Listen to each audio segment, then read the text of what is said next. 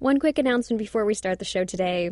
Human Race is thrilled to announce that we are now a part of the Panoply network of podcasts. This means you can find us everywhere now, not just on iTunes, but also on Stitcher or wherever else you might get your podcasts. So spread the word. Now for the show.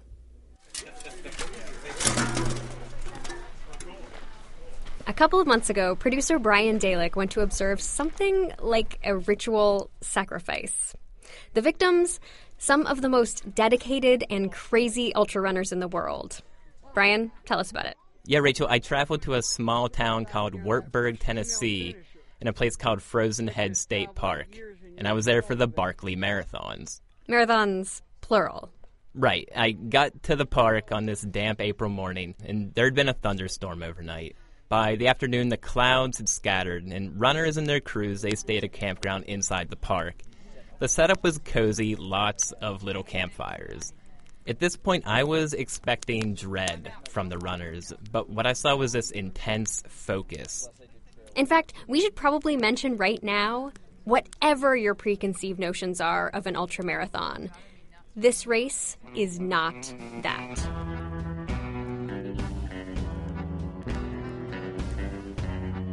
The Barkley Marathons is a 100-mile race made up of 5 20-mile loops through Frozen Head State Park. Or at least that might be what you'd read on Barkley's official website if the race had one. It doesn't. The real Barkley is a little harder to pin down. Runners believe the course might actually be closer to 130 miles. There are no course markers, and GPS is not allowed. Again, this is not your typical ultra. And I ran into some runners before the start, and they gave me a glimpse into how competitors navigate the course. We follow written directions. There are 6.5 pages of understand that this tree and that tree touch each other ever so slightly on the northeast corner of my aunt's nose or something. One map that you get to copy onto your own map, and you're kind of on your own. You got map, compass, your written directions, and all of these weird rituals, Rachel, they're thanks to one man. His name, Gary Cantrell. You know how we ask for something every year? Yeah. And one year it was a license plate from your home state or country. Mm-hmm. And we hung them all up and said, whoa, that's kind of cool. We should just keep doing that. So how many do you have now? When I get done, you can count them. Okay. At the race, Gary is the scorekeeper and a sort of jovial punisher. But he's also the reason the race exists, and in the very peculiar way that it does.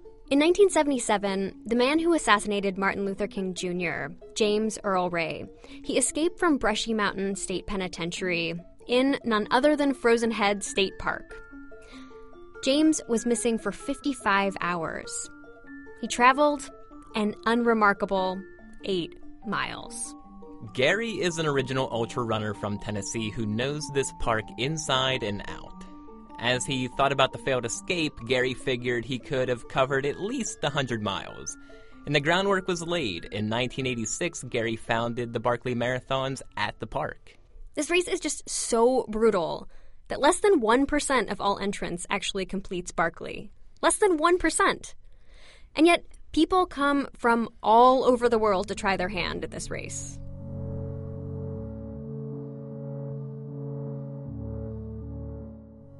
I'm Rachel Swaby. And I'm Brian Dalek. And this week on Human Race, an event designed for brutal, bloody failure. This year was the 30th anniversary of the Barkley Marathons. And in all those years, and around 1,000 people taking the starting line, there have only been 14 finishers. Why would runners subject themselves to slashed legs, bruised egos, and a ton of hurt? Not to mention days of sleeplessness, dehydration, and anguish, with little hope of finishing. Today, we are going to find out. The whole thing is designed to destabilize. There's no true start time. Gary decides on a time to get going, and he tells no one. Here's one Barkley runner on how this particular ritual works. Whenever Gary decides to start the race, which could be any time between midnight tonight and noon tomorrow, he blows a conch shell. And when the conch shell blows, we as runners have 1 hour to be standing at the gate ready to go. So 2 a.m., fair game. 11 a.m., fair game. All night you're just waiting for that sound. And if my night was any indication, few were sleeping soundly. I thought I had heard the damn thing at like 11:45, and it was probably just a nearby owl. This year, Gary decided to blow the shell at 9:42 a.m.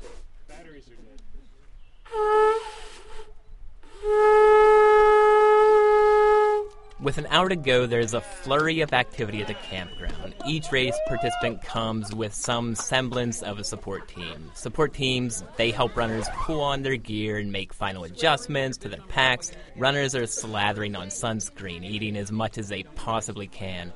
And until they return, it's the last help they'll get from their crew. Let's get our runners accumulated here. Then it's time to head to the starting line.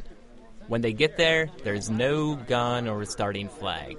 In a beaten denim jacket and a floppy hat, Gary raises a cigarette to his mouth, strikes a match, and when he inhales that first breath of smoke, runners take off.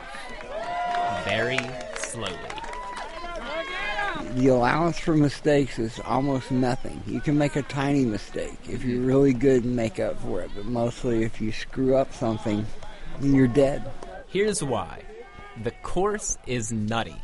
It's multiple loops around the perimeter of the Frozen Head State Park and Natural Area. This is Ed Furtaw, a Barkley veteran.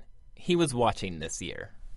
And it's a combination of some trails, some off trails, and even some roads. But most of it is either on trails or just off trail, just bushwhacking on mountainsides where there is no trail at all. When we go off trail, it's usually just to do a straight beeline right up or down a mountain.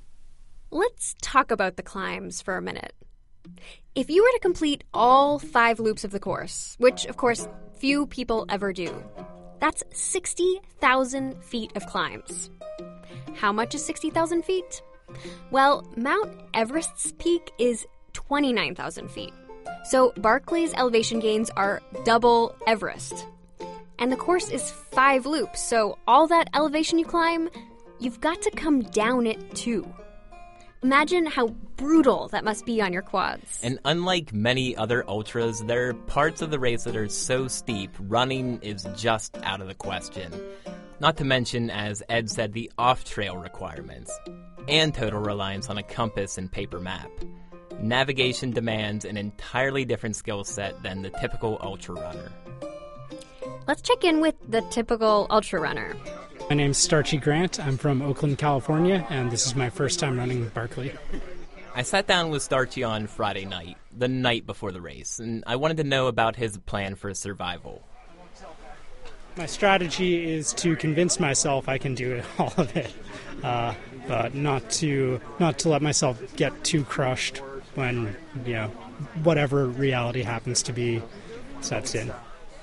I think the main thing is to make sure that I'm not spending too much time out in the trail in the dark trying to figure out which sentence I need to be paying attention to. Right. Because running in the dark is inevitable.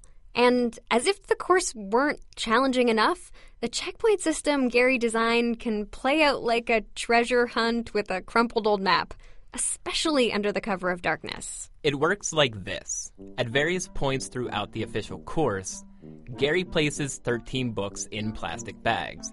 When runners reach the book, they tear out the page that corresponds to their bib number. Runners get a new race number each loop, so they don't come up empty-handed on subsequent loops. So Starchy was number 65 on his first loop. His goal? Rip out page 65 from all 13 books.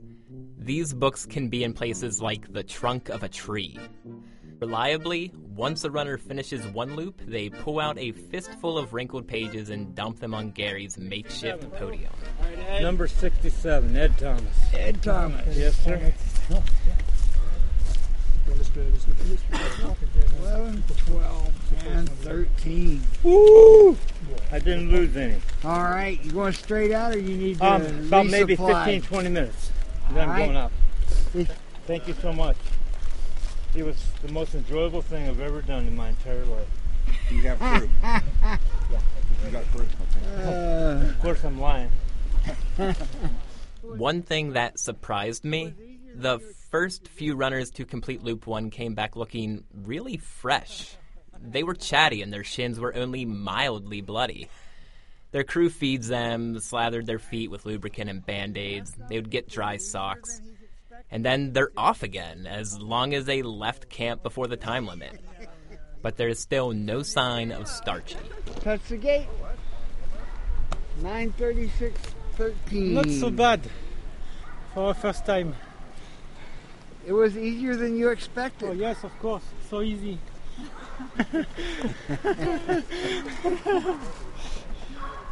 But I never was mad against you, you know. Not yet. Wait till Never. tonight. No. I choose it and Now, it's just a great experience. Are you going to take a break, or are you just going to head straight back Well, out? I think I will go straight back now. No time to go to the race for sure. The time limit changes with ambition. If runners are aiming for the full 5 loops, they have 12 hours to complete each loop. If they're aiming for only 3 loops, runners have 13 hours and 20 minutes. It was a strong start this year. In fact, most years someone quits in the first few hours. They walk right back to the beginning. Either the mountaineering, the weather, or the lack of course knowledge is too much for them. This year, the first runner to declare defeat actually completed Loop 1, but he could suffer no more. He was a competitor from France named Dominique. And how did he look? Considerably rougher, but he was also really relieved.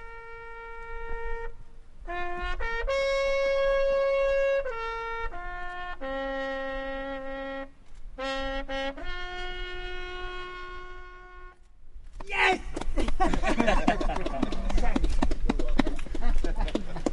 Bravo. Magnifique. Yeah, merci.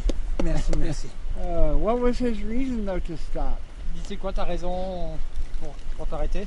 C'est inhumain. It's not human. Every time a runner quits, a Barkley volunteer plays taps. Because runners are tapping out. It's like a little release ceremony. They're free, but also they failed. And this year, the second loop was in the dark. Most people set out a second time around 8 or 9 p.m. 28 of the 41 starters made it out for Loop 2, which means 13 runners did not. Starchy was among them. Over a dozen people had already declared defeat. Our newcomer, Starchy Grant from Oakland, however... The good news, Rachel, he set a record. The bad news is, like most records at Barkley, it wasn't a positive one. Oh, man. Tell me more. Here's what happened. So Starchy was out on the course, his directions folded up in his pack for when he needed them. Remember, he'd spent the evening before trying to memorize the route. So he's going up the very first hill called Bird Mountain. It's a tough incline, but it's the easiest on the course. He's following, as you should, some Barkley veterans. Bird Mountain has like 14 switchbacks, so he's going back and forth. And he notices his shoelace is coming untied. Now, Rachel, out of everything that could happen to you when you start Barkley, a shoelace seems like a tiny thing.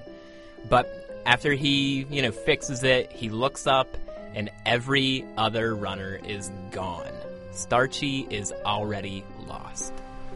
Then I made a more of a rookie mistake, definitely a Barkley rookie mistake, which was instead of just backtracking to find my way to where I knew to be on course, I tried to improvise, and I ended up spending 5 hours between the first 2 books.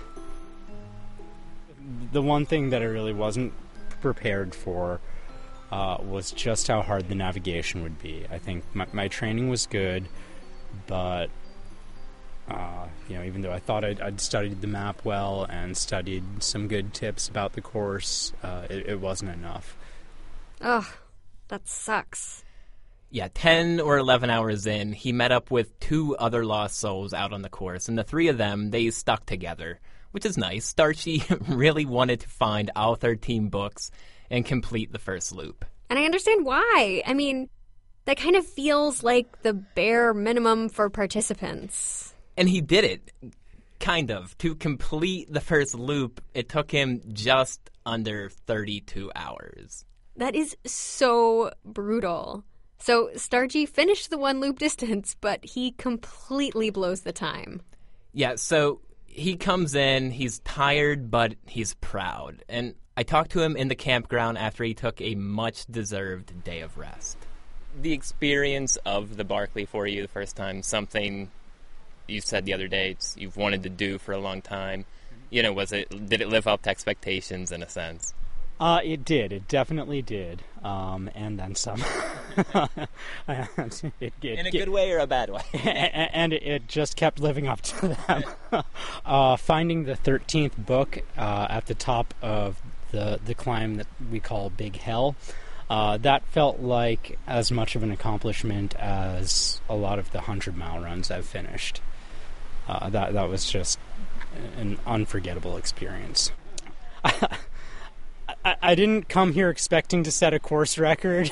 I don't know if it's exactly a positive to hold the course record for slowest successful loop, but I'm proud.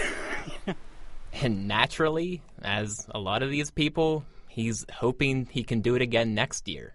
So he fails, royally, gets a sort of unofficial record for failing, and then he wants to redeem himself and go again. Yeah, see, there's something more going on here, though. Because for as nutty as Barkley is, these runners choose this fate. Willingly. Now, I wasn't out on the course. If I tried, I'd still be lost after the first couple hours. But people who have done it, they'll tell you something happens to you out there. To people on the outside, it looks simple. It's 32 hours of frustration and pain and being lost. But for these runners, it's something else. To get deeper into that something else, I suggest we pick up with someone who actually made it past Loop 1. 12 and 13. It was easier than you expected. There's less briars. The course navigation was a lot harder than I expected. So you need a few minutes to get restocked and head back out? Yep. All right, you're looking great. The second one's easier than the first one, too. Oh, good. I present to you Jenilyn Eaton. In 2014, she summited 200-plus mountains, and in 2015, she decided to stop counting. She's that good. She's done well in more than a dozen ultras across the country. Jenilyn makes it out on Loop 2. Now, Loop 2 is where people start dropping out left and right. And I'm not talking newbies here. I'm talking Barkley veterans. Maybe they couldn't find a book out there, or they became dehydrated or sick along the way. Now, 41 people started the race. 8 go out for Loop 2. Including Jenilyn. That's only 20% of the original field. Jenilyn was also a Barkley newbie this year. Similar to Starchy, she found the navigation frustrating. I show up and toe the line to find out that Barkley is really like doing a crossword puzzle in Braille, and only the vets have the key card of the alphabet. And there's and you're like chasing them like, what's the letter B again? 4 down, does it start with B? Like there's no other way to explain it. Like there's, you have to, there's a handful of books that the only directions are, you go partway up a ridge and the book's in a dead tree. Well, in that area, there's 4 ridges coming off the same hillside, and there's like 100 dead trees. So, this is great. She thinks she'll have no chance without a Barkley veteran. So early on, she teamed up with a runner named Heather, who had gone through 2 previous Barkley attempts. But on the second loop, the pair falls behind schedule. I was like, what are we going to do? Like, what is your plan? Because, our options for quitting were hitting different points, different ways to come back, and I didn't know how far she was going to take it with both of us knowing we were out.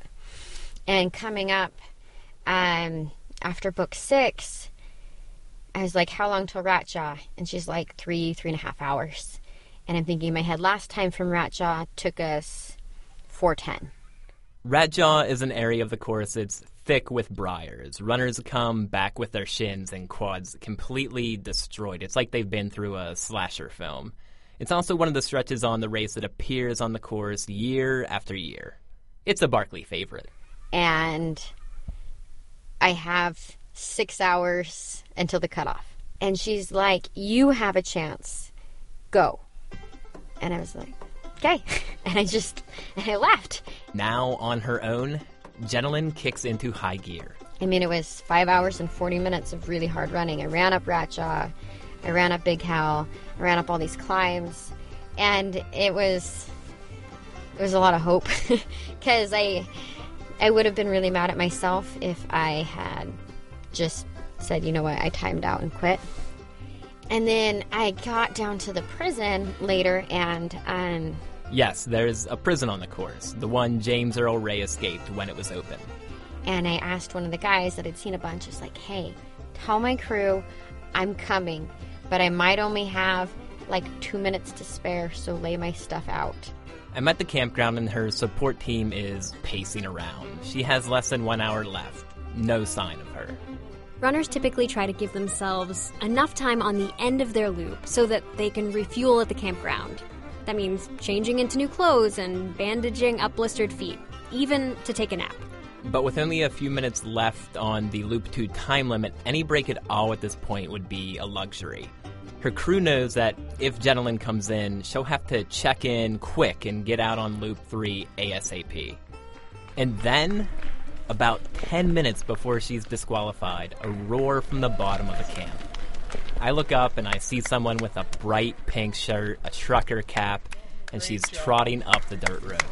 Jenilyn makes it. She does indeed. Gary counts her pages, and her crew and the camp, they get to work. And all of a sudden, it's like a NASCAR pit crew. I got 10 minutes to get out of here. Mind if I start while you count my pages? You can if you want. Cheetos, your skirt, and your other Sportiva shirt. I need a lot of food. Here, take this right now.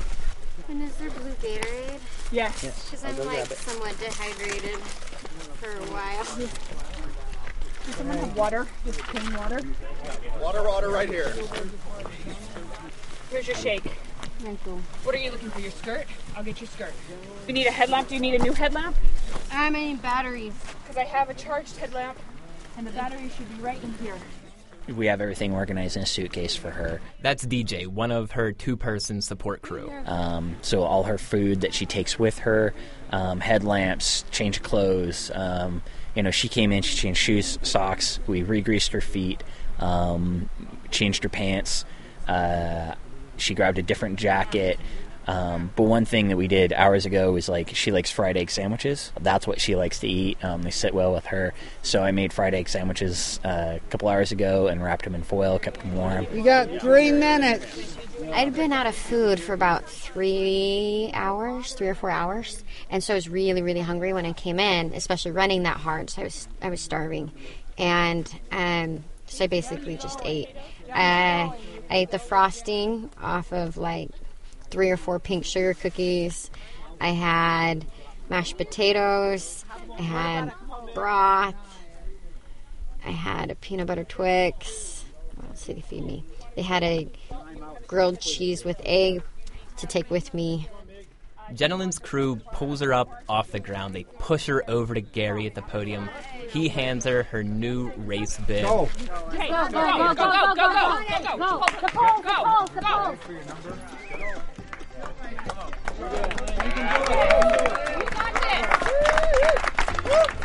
And somehow, Rachel, she's out on Loop 3. Jenilyn had so little time that she headed out with her shoes still untied. I think someone told me I have the record for leaving with the least amount of time to spare. I think I had 12 seconds until I couldn't leave. Such an incredible comeback. I guess my question is, why even go out for a third loop? What is it in your mind that kicks in after 26 hours and 40 minutes of hell and says, how about one more go? Look, Jenilyn is no slouch. She's an achiever. On top of mountain climbing and all of her ultra races, she's a single mother of 2 boys. It just pissed her off that Barkley was getting the best of her. I had trained so hard to push myself, and I didn't get to because Barkley was pushing me in ways that I didn't expect. It wasn't a physical test. Look, it wasn't all the climbs or the briars. Jenilyn, she had trained for that hardcore. It was all the other things about Barkley that were just getting to her. And she just had this burst of success. She wanted to do 3 loops, so she went out for 3 loops. But no doubt, the race started to wear her down.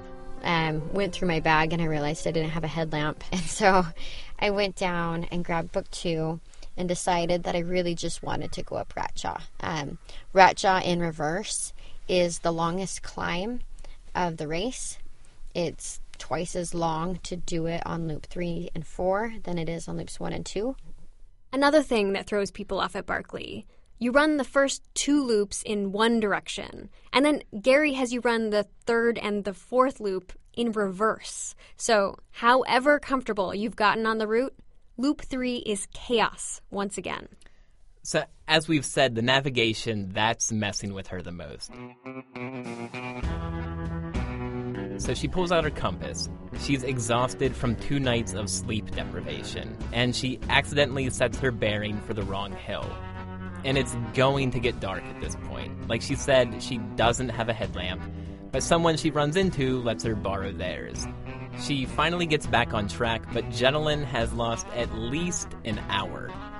She gets to Ratjaw, climbs up, and that's all that she's got. She takes the so-called Candy-Ass Trail back to camp to claim her Barkley failure.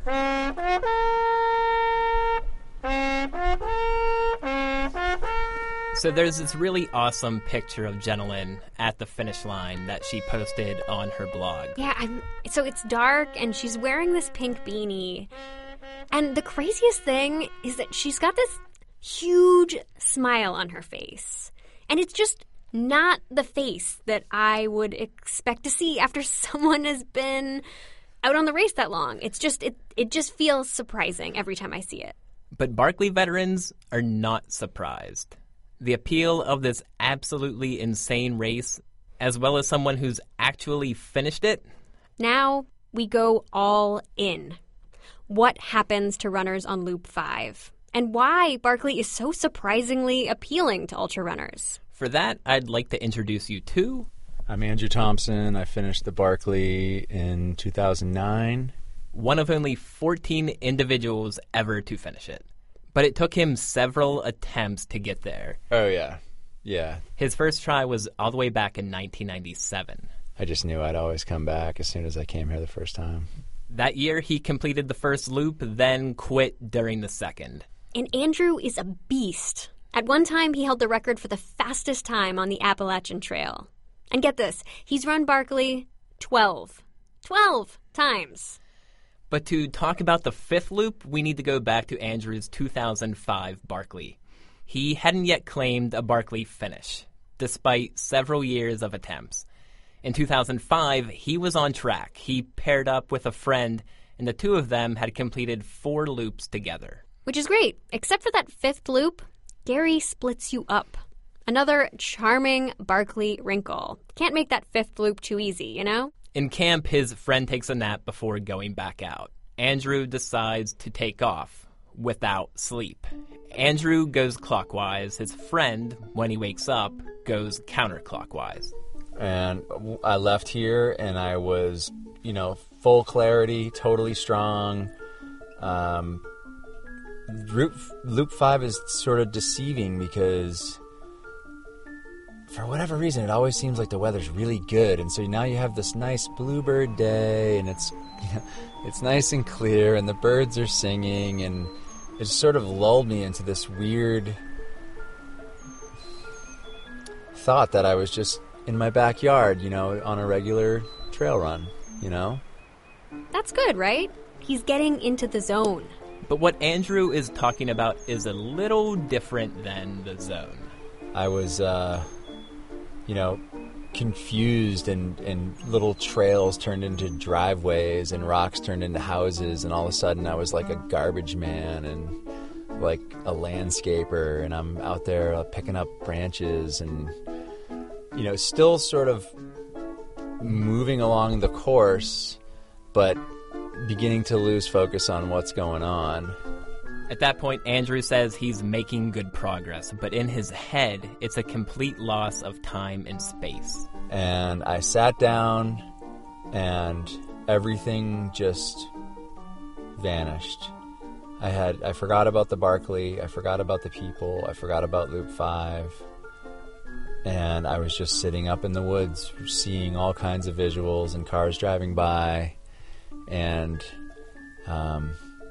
if my mother would have walked up to me at that point, I would have looked at her like she was a falling leaf. So I made it to the water drop, which is just up around the garden spot. Gary drops a few jugs of water throughout the course, which runners may or may not be able to find. The garden spot is always about the halfway point of the loop. And it's notoriously tricky for runners. There's a semicircle of exposed hillsides and over a dozen dirt roads that intersect. Runners need to use the dirt road, but none of them are on the map. It's here, Andrew says. My feet must have been hot or whatever, so I just started dumping entire gallons into my feet, just into the top of my shoe, like gallon after gallon after gallon. And then I got up, and there was this big, deep mud puddle that's always there. It's there today, and I stood in the mud puddle for like an hour and just sort of squished around. And oh man, this just hurts to listen to. So Andrew's been awake for well over 48 hours at this point. Completed somewhere between 100 to 115 miles and approximately 48,000 feet of elevation gain. So there's no research that looks at this race and its toll on the body. But there's a fair amount of research on what happens when you stay awake for extended periods of time.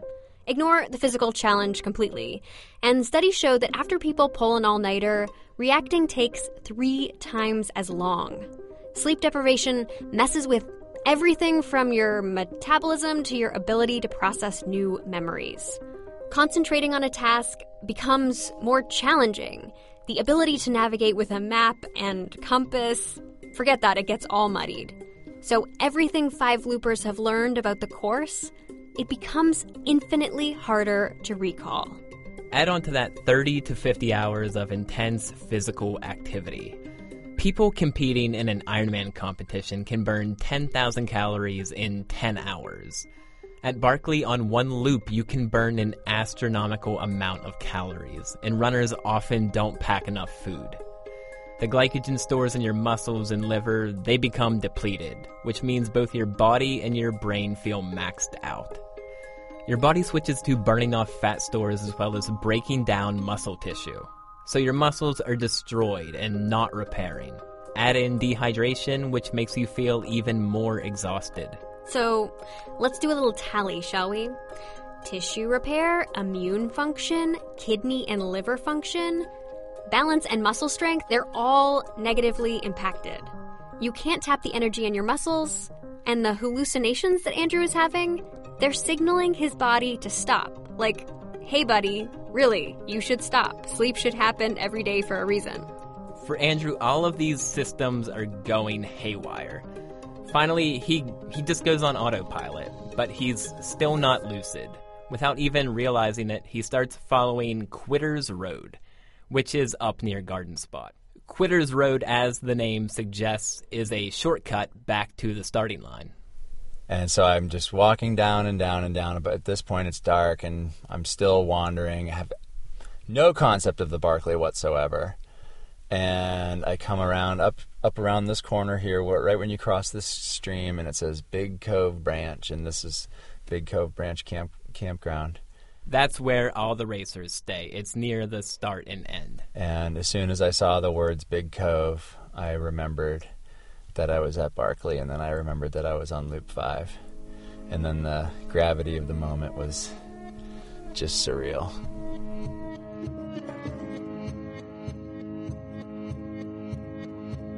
He remembers he was just on that last loop. and he realizes that he had just walked himself back to the campground before completing it. As disappointed as Andrew was, he did take something from that major crash. He remembered what Gary told him when he tapped out in 2005. In a way that only Gary can, he looked at me and he said, "When you left here, you looked like you were in total control."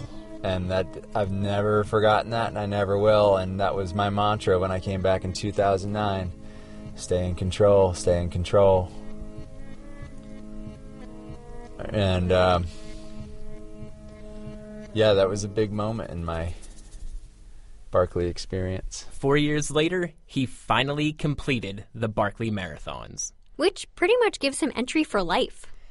He was back this year for the first time in several years. His hope was to do all 5 loops again.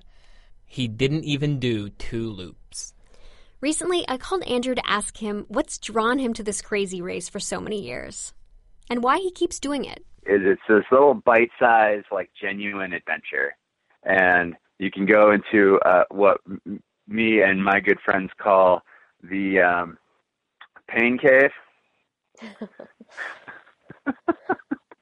And you can't really do that anywhere else in such a short period of time. So the pain cave is what you want to achieve? That is the goal, yeah, is the pain cave? Yeah. The secret about the pain cave is it's not really painful. It's kind of like this zen place of clarity. There's no other time in life when you really do distill it down to exactly what you're doing. You're focusing on just what you're doing, and if you mess it up, you're out. You're not thinking about your kids. You're not thinking about your job. You're not thinking about writing a letter to your mom. You're just doing Barkley. Andrew also said that the real challenge at Barkley, it isn't physical. The physical part is, to me, sort of like a box check. Either you are or you aren't. Right. And once you hit the start line, then it's all mental. It's always some sort of abstract breakdown, I was hallucinating, or, I got lost. It's at that point, deep into Barkley, it's never physical. It's not like all of a sudden some guy gets blisters, late in loop 4, and that's the reason he quit. Right. And the mental part is sort of like a willingness thing. It's, if someone can't go there, if someone's not willing to just flip that switch and go there, they're never going to finish Barkley. It doesn't matter how much training they do. Only one person was able to flip that switch this year. 3-time Barkley finisher Jared Campbell, and that is a record. He completed the Barkleys 5 loops in 59 hours and 32 minutes. The only catch about this switch thing is that maybe a runner has flipped the switch. Maybe they're 100% determined to get to that 5th loop. But with tricky navigation and changes in the loop direction and hard-to-find books, the race is trying really hard to flip that switch back, to introduce doubt and confusion and uncertainty. But even if the race does defeat you, maybe it doesn't matter. So Andrew, he keeps showing up every few years, and he's only finished once. And even in failure, Jenilyn, in her first attempt, she got more out of the race than she was expecting. Barkley pushes the limits of human potential, and I think that was the initial draw, along with the fact that no woman had completed it, added the intrigue. As I started training, Barkley training in itself became a big beacon for me. With a lot of things going on in my life, it was a coping strategy. It helped me hold my life together to have to stick to a training plan.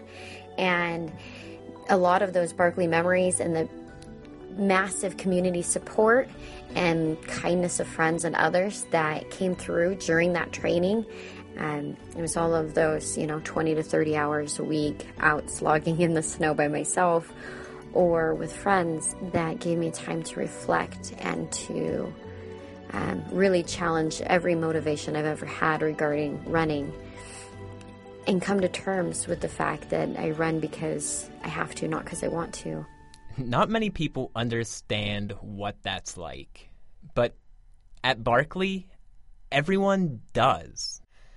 Gary has been observing that drive for 30 years. So few people make it into Loop 5, just stepping past the gate and have us ring the bell. Among these people, you become a legend.